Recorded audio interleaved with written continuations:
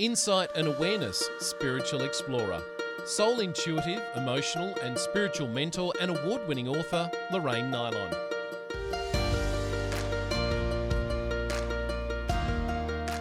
Welcome, explorers, to the Insight and Awareness Spiritual Explorers podcast. I'm your host, Lorraine Nylon, and I have the absolute privilege of having Kidden Jonathan here today, who is an author. And you're based in Canada at the moment, and she's written a book called Resilience, The Journey of Self-Discovery. So thank you for being here today, Kidden. Thank you, Lorraine, for inviting me. I'm really happy to be here. And you've had such a journey. You've ended up in Canada, but can you tell our listeners where you started and how you came about writing this book? Thank you so much. I'm originally from South Sudan. Mm-hmm. When I left the country, it was called Sudan. So South Sudan became a country in 2011. Right. And there was civil war going on. So when I gave birth one day to my first child, 2 hours after that, bombs were dropped in Juba town. Wow. And I panicked. I didn't know what to do. However, my mother was around and she came with her calm demeanor and carried the baby, and we ran for safety. We hid under the bushes for hours. When we recovered, Duku, my husband, said, No, we cannot live here. We need to leave this country. So we left. In 2 months, with a 2-month-old baby, I was 20 years old. Wow. I couldn't even imagine. I think their experiences, unless you've lived them, you can't really imagine what that's like. Yeah, it's very hard. Even myself who went through it, looking back, I'm still surprised and maybe thankful really for surviving that. Yeah. And then where did you go from there? We went to Uganda.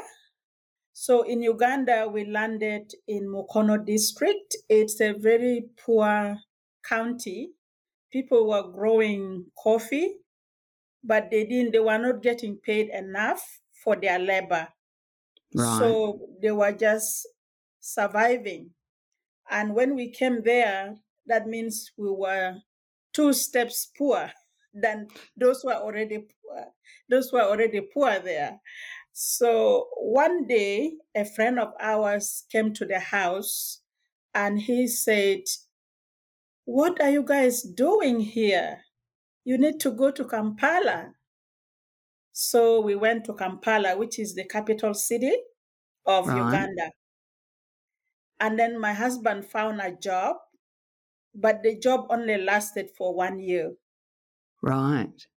And I did a bad decision. We became pregnant for another baby now. I like that. I became a bad decision. Yeah, bad decision. And so where was that baby born? There or Yeah, he was born in Uganda. Right.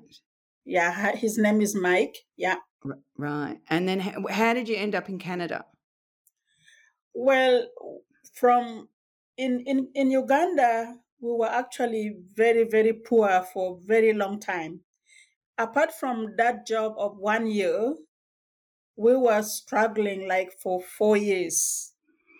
So my husband decided to go to the refugee camps in Kenya. Right. They had news coming on, and the news is that American embassy was coming to take South Sudanese refugees. So when that news came, for him, it was really a sign of hope. Yeah. And he decided to go there. By that time, we didn't have a job. We didn't have any kind of business at all. Right. Yeah. So in the refugee camp, that's when we found a way to come to Canada. And so how long were you in the camp for? I was in the camp for 2 years. And did you survive on hope? What was it like living in the camps, and what were you thinking then at the time? Well, when I first went into the camp, I knew that it's located in the desert in northeastern part of Kenya, and but I didn't know how dry it was, how a desert looks like. I know from pictures, but when I went in person, the first thing that hit me was the blistering heat of the desert. And then the dusty storm, the thorny trees is very, very dry. It was. I knew it was going to be dry, but it was very, very dry. Yeah, that's right. So, I went, and surprisingly, the community was very welcoming. They would make it very livable place. They planted trees. Even if the trees are not that great, they still try their best. Yeah. And they were very hopeful. And then they worked on their goals of leaving the refugee camp. So that's what helped me. The most important thing for me was also finding a job, because I was a primary teacher for 2 years, and I worked with girls. Oh, lovely. Yeah. And are you teaching now, or you? Right now, I'm doing my fourth career. And do you think that's part of your resilience, is that you've been really adaptable to whatever circumstance you found yourself in? Yes, I believe so. I'm very good at learning. I always want to learn, and I've been learning ever since. And I think that resilience is really about learning, because unless we are learning, we're going to be hopeless, because we're always going to feel like we're not succeeding in life. And when you feel stuck and stagnant, which might be different too, like, my version of being stuck and stagnant is in a very safe zone. Do you know what I mean? My safety has never been something that I've had to worry about. But feeling stuck and stagnant in a place where you don't feel safe, that's got to be a whole nother element to it. Yes, that's a different level of defeat. Yeah. And really surrendering to life and saying, I can't go anymore. And we don't have, I don't think that's a way to go in life. There are going to be stumbling blocks, but we have to find a way to get over, around, or under the situation. And what do you feel has evolved within you because of the experiences that you've had? What has evolved through me is advocacy and a passion for life. I feel like I have gone through so much that I have found my position in life, because it has always been about what are we going to eat? Where are we going to sleep? Now I don't have to worry about that. Well, that's nice to hear. And that in itself is a big relief, isn't it? Yes, it's very big. Yeah, we take it for granted, for sure. That we do take that for granted. If you've never been homeless or never been in a war-torn country or anything like that, we can only imagine what it's like. It'd have to be extremely different living it. So Go ahead. No, you go. Yeah, it's different, but you also find other people who are also in your position. Yeah. During COVID-19, I see people who are homeless. I don't want to say that being homeless, I don't look down to them or I judge them, but I was seeing two friends who are just sitting in the train and they're giving each other a sanitizer. Nice. Yeah. Yeah, that kindness.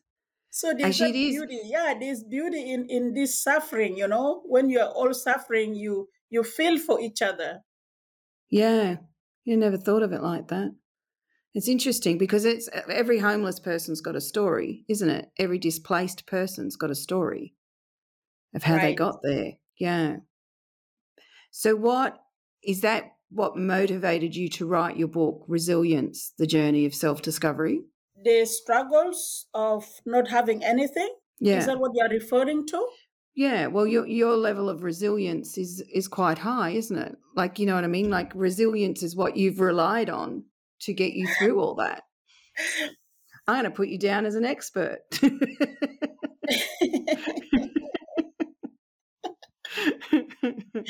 you and a so much. tested expert. Yeah, because I lived it. I think it's easy to write a book and research it, but when you live it, it kind of it's a different feeling. Absolutely. So what sort of tips do you give us in the book? What sort of things have you written about in the book? The book has 3 categories. So one is personal identity. Mm-hmm. The second one is heritage, culture and heritage. Number 3 is women and refugees. Okay. So when you say, break them down for us. So your first section, personal identity, what are you actually talking about in your book?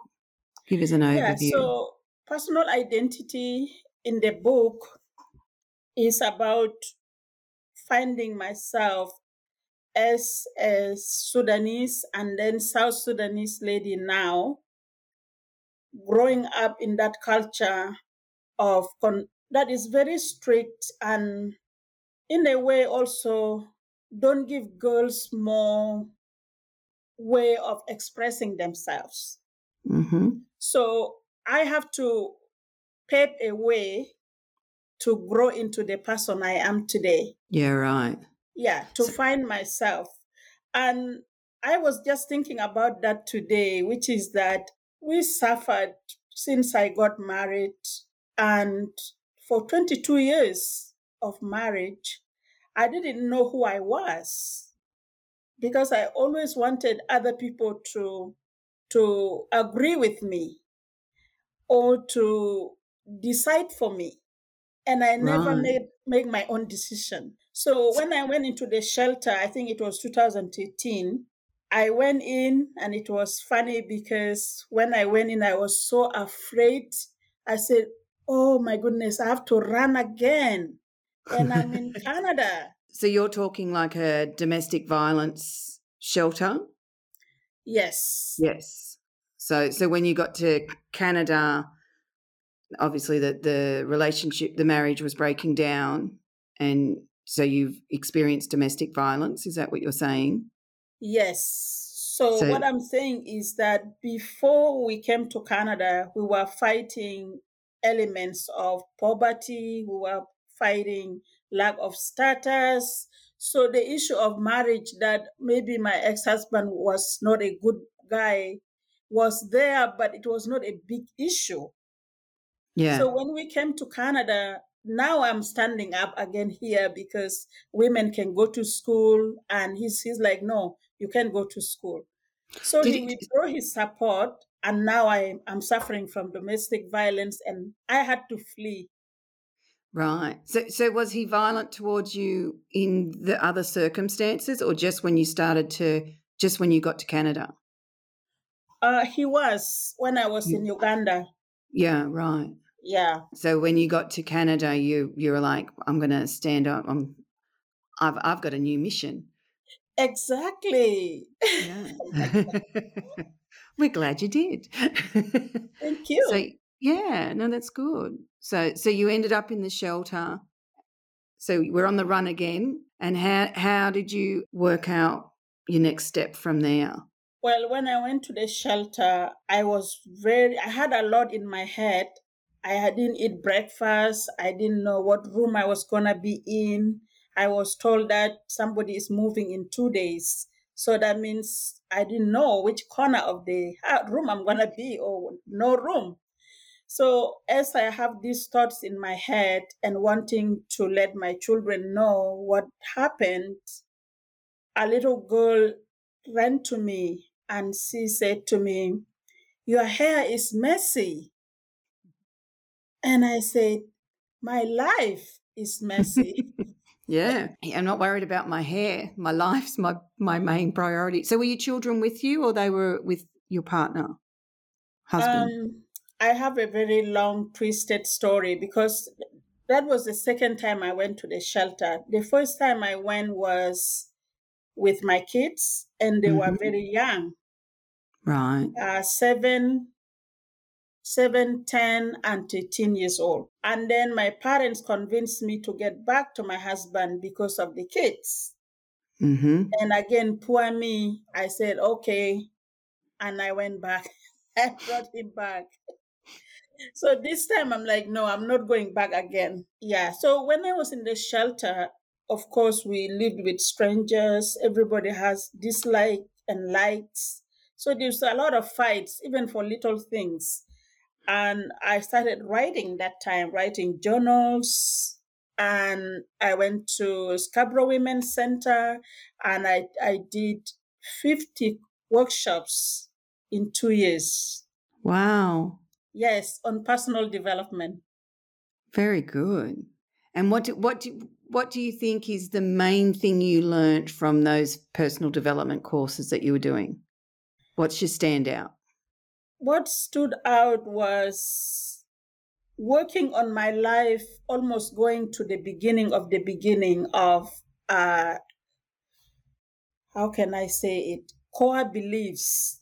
Yes. I worked on the core beliefs of how they are so entrenched to our minds that we don't see what we are going through.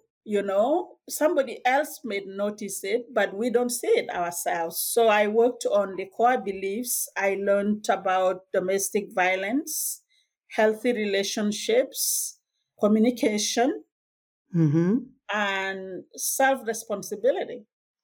Yeah, big one. And so you would have had obviously the second part of your book is about the culture.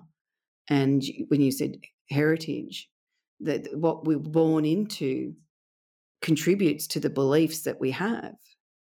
So Exactly. we're indoctrinated into those beliefs, but they may not be what I call soul beliefs, things that resonate with your soul, that are a truth to you. No, they were not, because I think they made me bitter and resentful. Right. I also come from a family that was well known in the community. My grandfather was a pastor for 60 years. We had to be perfect, and we can't mess anything up. And so the pressure was very high, and it creates resentments for sure. Yeah. Actually, it's fascinating, isn't it? Like when there's a perceived desire to create an image, like everyone around us has to see us as upstanding community people. We've got to be perfect. No one can judge us. The amount of pressure that puts on people is unbelievable. Is just over the top. It's really a lot. Yeah.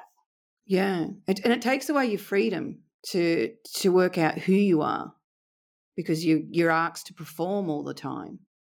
Yeah, you are always pleasing other people, and they call it impression management. You're trying to impress people, but yourself, Yeah. and at the end of the day, it doesn't really take you anywhere, and it doesn't make you happy. No, not at all.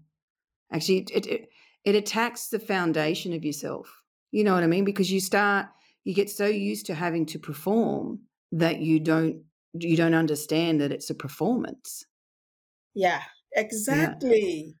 Yeah. And then it doesn't feed you. You feel disconnected from yourself, and then you're wondering what's wrong with me. Yeah. But it's because you're performing. You're not actually living. You're not feeling yourself. And that's one of my, I'm trying to think how I can put it. I would say the first thing I did to get better was to be honest with myself. Yeah, and that's hard to do. It is. Even when you're trying, it's hard to do. Yeah, I had to be honest with myself, because I was asking, I'm be like, okay, you have been running, Kiden, from childhood, from country to country. Maybe it's you. Just ask the question. And what do you think was the biggest question you asked yourself? Because I'm very big on self-reflection. So I teach people how to be self-reflective, and I'm very big on if sometimes it's knowing the right question and the answer will come. Whereas we chase the answer all the time and then try to control ourselves to be the answer we think we want. But if we've asked the wrong question, we can't, you can't put those dots together so we can really map ourselves back to feeling the truth of who we are. And especially if you don't understand who that is, you can't have a vision of what that is and try and get there. You have to walk the exploration. And as you walk the path, bits and pieces of yourself return and you see it and you understand it. And when it resonates with you, you go, that is me. Yes. So what do you think was one of the best questions that you asked yourself? One of the best questions I ask myself is, where do I fit in this equation? I have to think about that. So did you mean like the equation as in your life or as in the circumstances that you found yourself in? I think it's both, but this question actually is more of referring to my domestic violence situation. Okay. In the family, I found myself working for everybody. But when I want help, nobody would give me that help. Yeah. Yeah, so that's why I said, okay, where do I fit in this equation? I had to get myself out of the situation so I can conceptualize and be able to self-reflect. That makes sense to me. And I think we all do it, not just women. There is, we as humans, we do it. Is one of the biggest things I learned was that I would give and give and give, and I had no boundaries to where that should stop. For me, it was that was my perception of myself was someone that was happy and easygoing and really easy to. I do find it easy to give and be generous with my time and my affection and things like that, my kindness and care. But when you do need it, it is very surprising when you feel that people not give that back to you. Not that we do it for an expectation that it will come back, but you think people think the same as you. And that was one of my big lessons. I had to learn where the boundaries were so that I didn't allow my kindness to be abused or manipulated. Exactly. Yeah. Yes. Whereas I never knew where the line was for a long time. And you're not alone. I was in that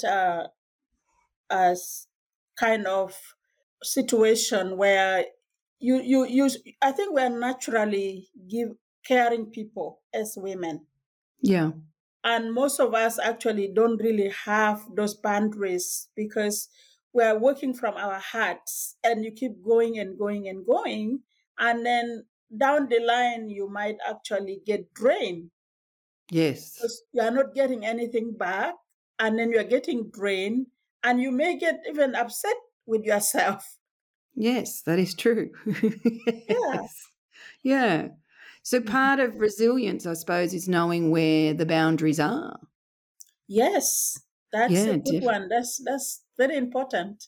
It is very important. So if you were talking to a young girl that is now in a refugee camp or running from a domestic violence or in that chaotic moment where your life's turned upside down and you don't know which way you're going to go, what would be your best advice for them? My best advice is to stay in the moment. Yeah, be present.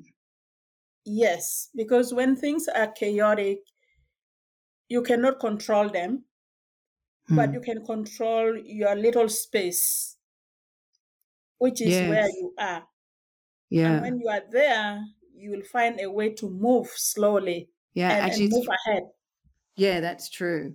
Actually, that is very true. And it's sometimes you can pick something simple and go, I'll just manage that. I'll just keep this drawer clean, or I'll just tidy my suitcase, or just keep it very simple so that I've managed that. So that, because what happens is that sense of being defeated can make everything feel very hopeless. So that's where hope is important as well for resilience. Yes. I always look at hope as the courage to face reality. How do you? I look at it, hope is the courage to face reality. I like that perspective. Because if you've got hope, then reality becomes somewhere where you will look at. Yes. If you have no hope, you'll go into hiding, and you shut down and you can't see and you can't feel, and you're in that withdrawal from yourself. Whereas hope allows you to hold yourself and that you can face reality. So it's very important. Exactly. There's a quote, I think they say a writer. It says, when it's dark enough, I can see the stars. So what was that? When is this enough? When it's dark enough, I can see the stars. Yeah, that's actually true too, because it is when I always say sometimes what happens is our denial breaks, or our avoidance is no longer useful. Our resistance is non-existent. And so then reality is just glaring you in the face. Yeah. So then you do have to choose the next task. Right. Yeah, because you've got no option. Very true. I think being hopeful, optimistic about your life is always good, regardless of what the situation is. And an anchor point can be too is that, all right, if this is from a soul perspective, if this is the life that I'm having, this is the experience that I've got right now, what can I take from it? What can I use that lets me feel me in the experience and lets me learn something, lets me evolve, lets me do the self-discovery and find out more about myself in this experience instead of hiding from it, which is what you've done. Yeah, go ahead. I was going to say that's what you've done. Yes. Mm-hmm. Along the way, I was learning, and I was unlearning, and I was relearning. Yes. As I go along, right? Yeah, definitely. And that's what resilience is. And it always grows. It's like a muscle. If you exercise a muscle, it's going to get stronger, and it can withstand adversities or like strong that. winds. Yeah, resilience is like a muscle. So what I'm going to ask you, the question we ask all our guests is, what do you think humanity needs to acknowledge and understand for us to evolve? When I read that question, I'm like, wow, that is a big one. I think humanity need to acknowledge, first of all, that we are human beings. We are not doers.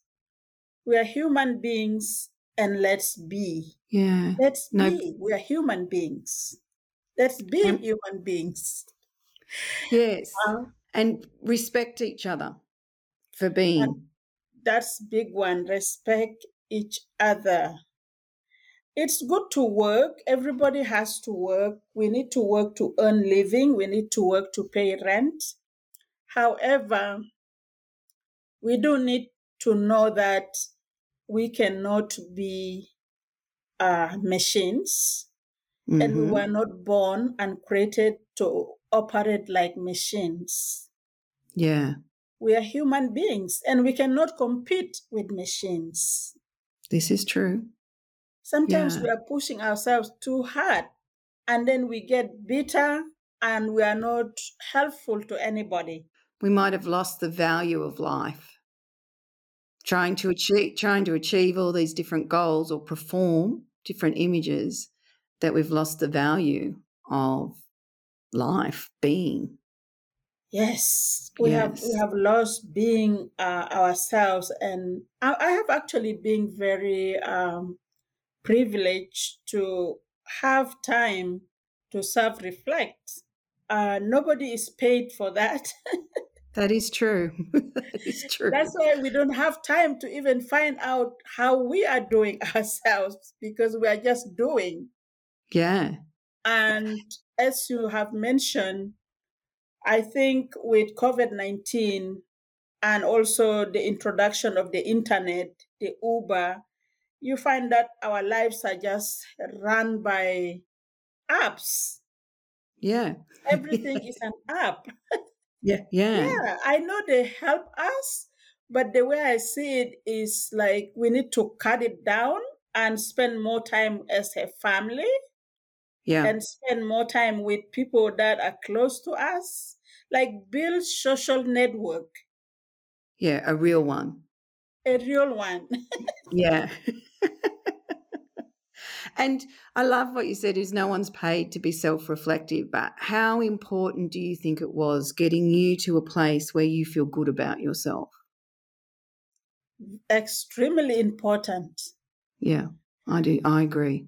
Yeah, because I felt like I didn't only find myself. Finding myself means that there are people in my family who are inspired by the book that I wrote, and they Mm-hmm. read the book and they call me and they're like, "Auntie, that was so nice." Yeah, so it's not about me alone. It's Yeah, about others who would read the book and may find the book helpful. I hope. I hope it goes well for you too. I really do. So the book is Resilience, the Journey of Self-Discovery. We'll be all checking that out, I'm sure.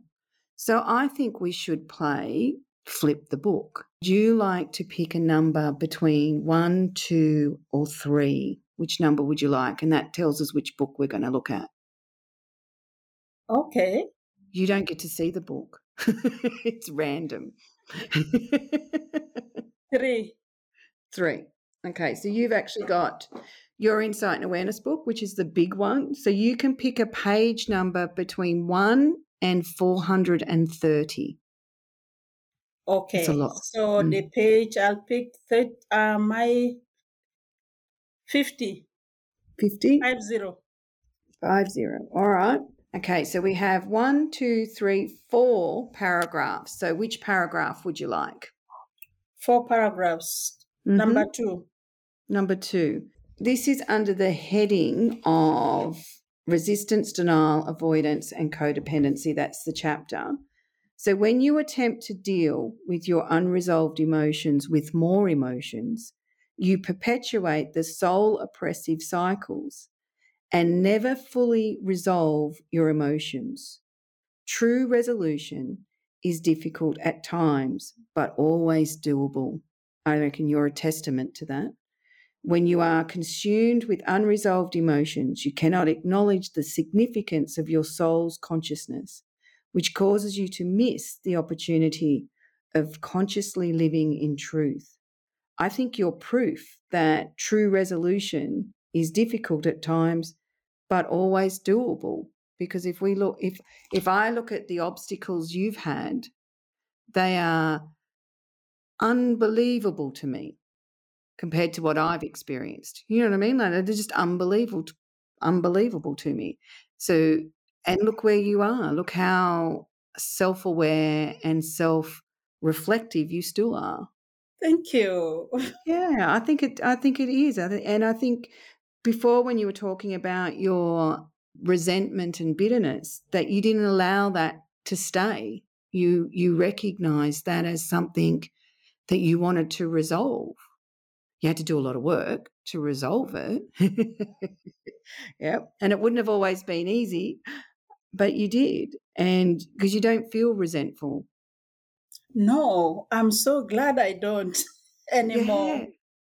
A resentment's a terrible thing. Actually, in the another book, which isn't published yet, the artist and I drew it with like a vine with barbed wire, like thorns, because every time you turn or you move, resentment attacks you. You know, when you Wow. have, because that's what it feels It's like. toxic.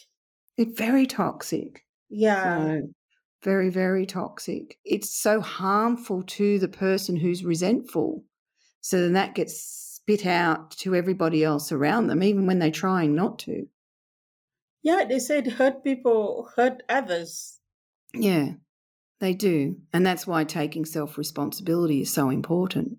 Yes, self-responsibility is very, very important because we are always pointing at others for what Yeah. we have done, and we never, when when you have self-responsibility, the blame game goes away.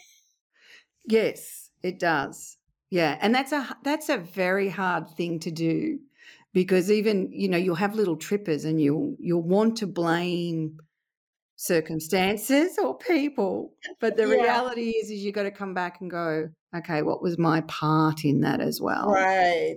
Yeah, that's where honesty becomes very hard. Yes. And if we Yeah. can all do that, especially when it comes to mentality of abusers in domestic violence, I think accountability is very important. If it start to happen, then we won't see these cases happening. Maybe not completely, but it will cut down or some of the issues that are happening with domestic violence. And it's hard in domestic violence because people hope, when people enter a relationship, they're hoping it's going to keep evolving. No one enters a relationship and going, oh, geez, I hope this turns to crap. When people have invested time in a relationship, or they're hoping this is a stage, they're trying to be forgiving. We've got misconceptions about what unconditional love is. If I'm loving, if I'm patient, this will stop. Our relationship will improve. So there's all those kind of beliefs that trip people up. They self-manipulate themselves to tolerate a lot of bad behaviour. But if you don't know anything different, or if it's backfeeding this feeling of low self-worth, not good enough, that can actually hold you there and you don't realise it. So it's such a complex relationship within yourself as to why book foil, as to why people stay in abusive, toxic relationships. So, and it's really hard for some people to get to that place where they can get completely honest with themselves about being in that situation. Yeah, when you are in that situation of domestic violence, and as you said, the manipulation, I think there are so many factors that plays into it, as you said, and it Yeah, gets very complicated yeah, because it's about love. The initial thing is love. So you are like, does he love me or he doesn't love me? And then yeah. you have these strange questions that doesn't have even answers to it. That's it. And the reality is, if someone loves you, they shouldn't be hurting you. But if you don't recognise that, it's easy. And then children come involved, and which women try to keep the family together. Women do that, and I often say to a lot of people that have been through domestic violence, you think you're weak, but you're not. It was there's a strength that you had to use to try and manage in that abusive relationship. Now we'll use that strength to get you on the recovery path and actually into that self-reflective and dealing with the reality of yourself, so that you can walk forward out of the experiences instead of dragging them with you. Yes, yes. It took some time, but Yeah. it's a good work. It's worth doing. Yeah, that's a beautiful statement. It is worth doing. Yes. Yes. Well, I want to thank you for being here today. I've really enjoyed talking to you, and I hope your path keeps bringing lots of new exciting experiences for you. I hope so too. This has been actually a very nice interview with you, podcast, and Thank you you. are a great person. I just love it. Yeah, well, that's brilliant. I'll take that. Thank you.